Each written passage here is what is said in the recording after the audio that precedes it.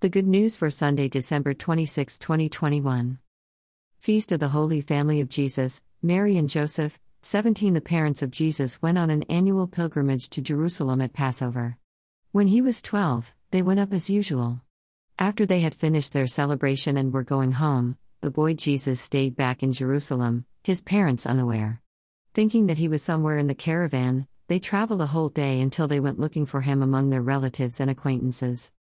Not finding him, they went back to Jerusalem and looked for him. It took 3 days to find him finally, in the temple, sitting in the midst of teachers, listening to them and asking questions.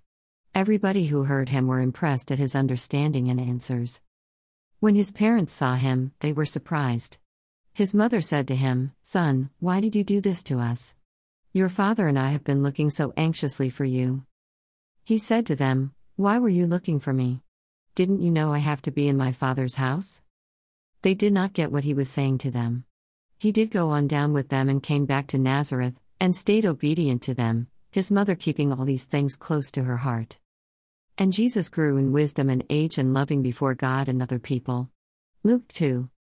Reflective prayer reveals that our very human Jesus has a streak of independence bordering on rebellion in his character.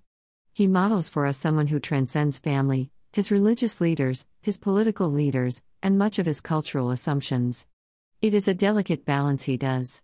It is not that he simply rejects all of these. It is that he reinterprets them, finds a dimension that these traditions need him to open for them.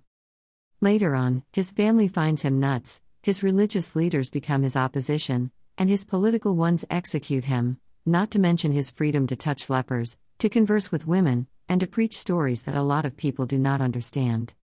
In prayer, you and I are looking for this kind of character trait, a freedom from our own bad habits and assumptions, a freedom from an unwitting servility to others, and a spiritual freedom to be a child of God more than a child of this generation.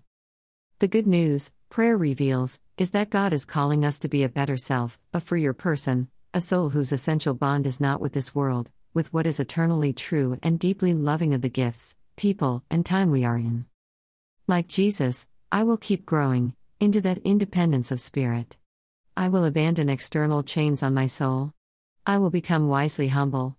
I will come home to my Father, by a constant renewal of authentic, respectful, unrequired, and deepening loving of this huge family of His.